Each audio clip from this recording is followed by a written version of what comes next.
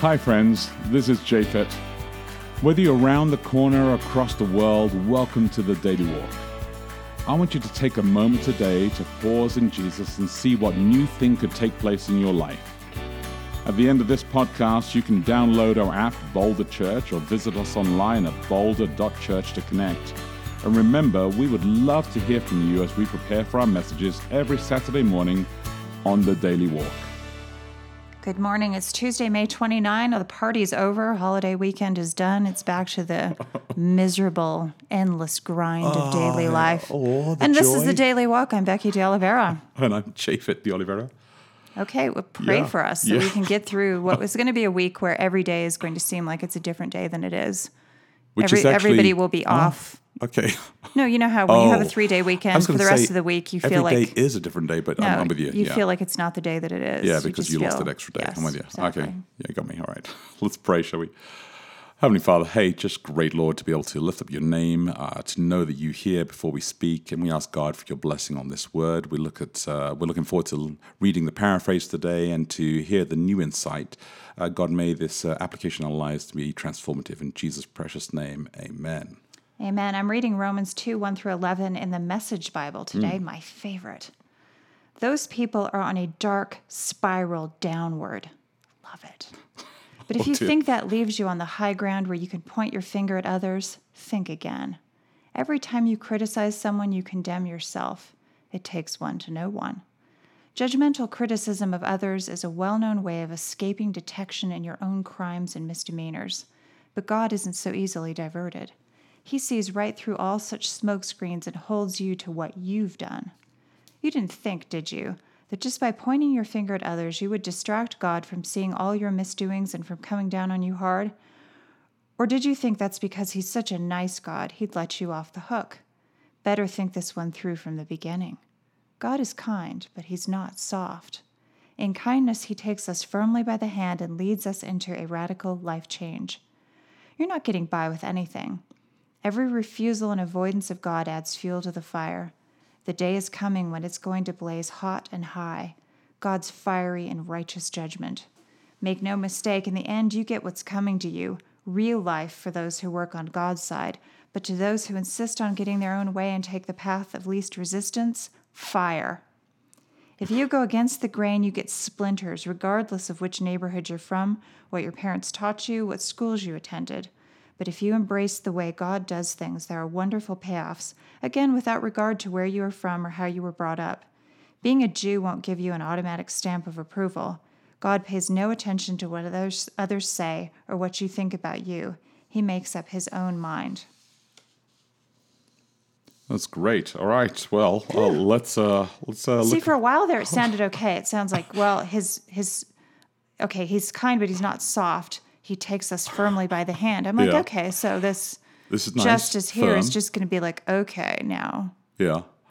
And then it spirals. There's fire and then it spirals rather rapidly, blazing right? High. Yeah, it does. It gets really hot. Dark. Yeah, it gets really dark. Okay, so let's find out what our question is, because I feel like this was an interesting one today. Yeah, so we are on Tuesday. Yeah, I was just drawing a blank right there. I told you that you would be confused as to what day it is all week, and he did. It drew a blank on me. I was prophetic in that. Yeah, slightly distracting. All right, here we go. It is often said we see our faults in others. Has this been your experience? It is often said we see our faults in others. Has this been your experience? Has it been our experience to see our faults in others? Well, again, I'm going to say I don't think so. But I can see my faults in you. Yeah, they often say that things that you're particularly critical of other people about are things that you have problems with yourself. Say. I don't know, though, because, I'll take the aforementioned Harvey Weinstein, who I talked about yesterday. Oh, yeah. Now, I personally have some problems with this individual, as do most people in this country. What if nobody knows what Harvey Weinstein's about? Everybody does. Sexual assault on a wide scale of hundreds of people. I don't know, a vast number of people. Okay, so Bill Cosby would be another example. So I have not drugged anybody and sexually assaulted them. So when I point that out in other people, that's not a reflection of some issue that I have, because that is not something that I've done. Now I've done other things. Good. I feel safe. But not that. So I don't know. I'm not sure that I think that we're always being judgmental of people for things that we do ourselves. That could be true some of the time. Yeah. I'm judgmental, as I've mentioned before, about people who don't RSVP or who say that they're coming to something and then don't show up. That is not something I do, probably because I'm especially vigilant because I dislike that behavior so much that it's like, wow, I really don't want to ever do that. I've never guessed that. So I feel like when you have something that you don't like, you go out of your way to try not to do that thing. It's more the things that you just don't even think about. You know, a person who doesn't RSVP, for instance, just to use that as a less kind of dark example than Weinstein and Cosby, they're not thinking of it from the point of view of the person throwing the party. They're thinking of it in a different way. Yeah. So I think it's that the faults that we have are just things we don't think of as a big deal. Well, maybe it's not that we see necessarily just our own faults, but it's easier to be able to judge other people and not address your own faults. Oh, totally. Right? Yeah, and I so agree with that. maybe Absolutely. I mean, like it's like I see where Sam's going with this, and I especially enjoyed the daily walk today. But I think that it's the text does really and the message translation really does pull us into this direction, saying, you know, look at yourselves, don't think that you can distract anybody from the truth or distract God from what you're doing with all your smoke screens and what you've actually got going on yourself, because God's not going to let you off the hook. However, I will say this, that you can clearly see that this is not just a simple translation, but a paraphrase. And Eugene clearly has an interpretation of what he believes the wrath of God is, which is not very friendly at the end. And I say friendly in the most kind of generous term, because I don't see the wrath of God as burning hell at the end. And I think the text will actually show us this by the time we get to the end of through Romans as well. Well, another thing that kind of bugs me about this, the idea of judging and being judged, etc., is I feel like implied in all of this is what I've always considered to be the bizarre idea that all sins or transgressions are equal. And I absolutely don't agree with that. Yeah. I mean, I don't think they're equal in terms of the agony that they bring upon other people, in terms of the damage that they do. Yeah. So I've always kind of thought, really? I mean, God, the way that I was brought up, and I think that for a lot of the kids that I went to school with and me, it caused us to do a lot of things that we probably shouldn't have, because everything was presented as being equivalent.